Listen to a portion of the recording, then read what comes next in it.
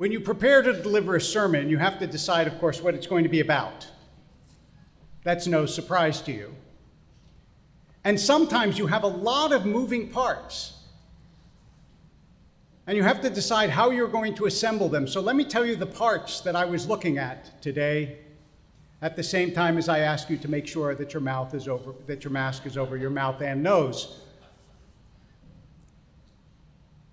Because you see, I can see you.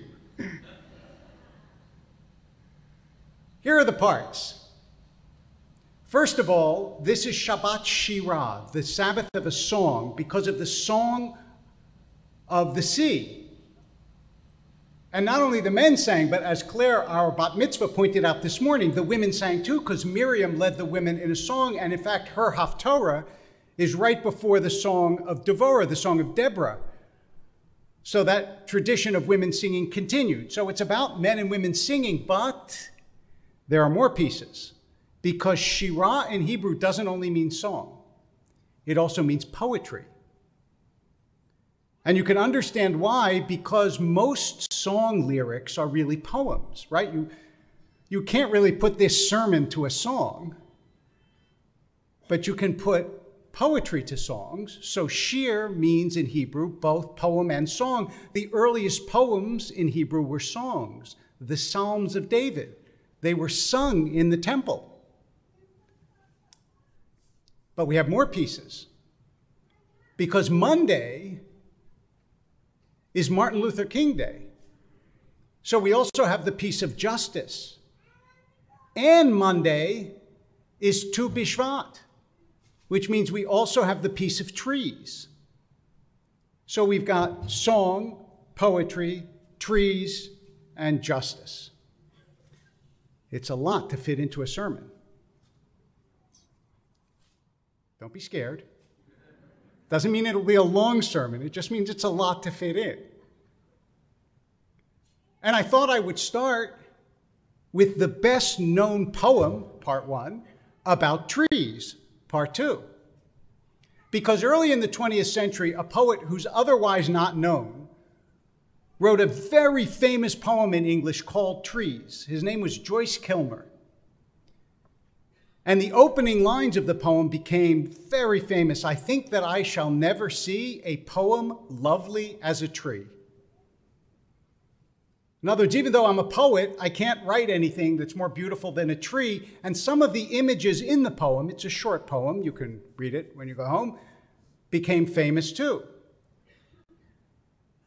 Like a tree that looks at God all day and lifts its leafy hands to pray. Right? Now you can imagine a tree like this praying to God. So the images are beautiful. And this idea that what you're singing to is ultimately singing to God's beautiful world, that's exactly what Shirat Hayam is about.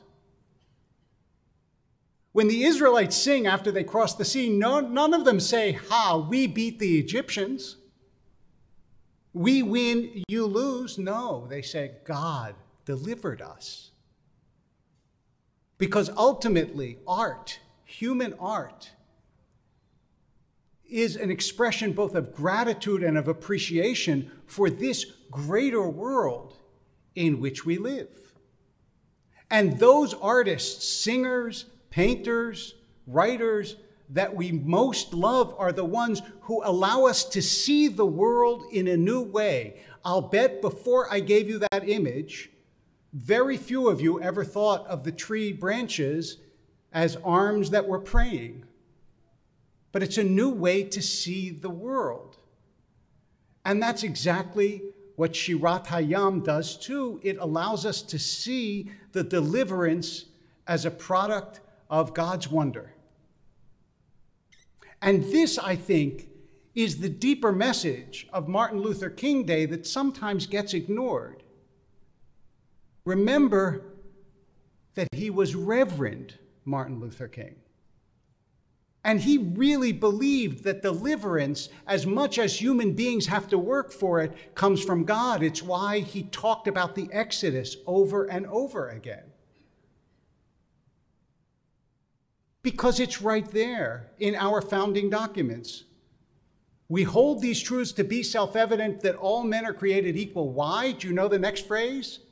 Because they are endowed with by their Creator with certain inalienable rights. In other words, because it's a legacy of God that we're created equal.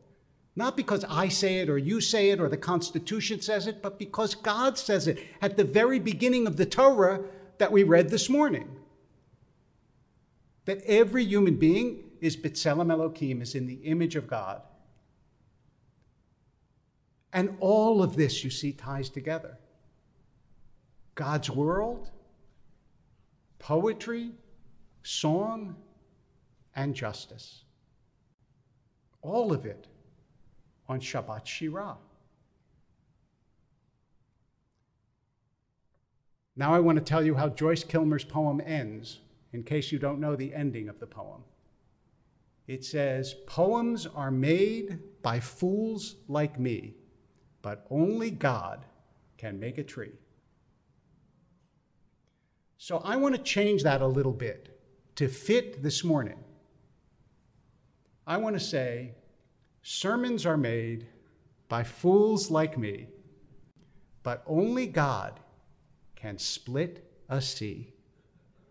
Shabbat Shalom.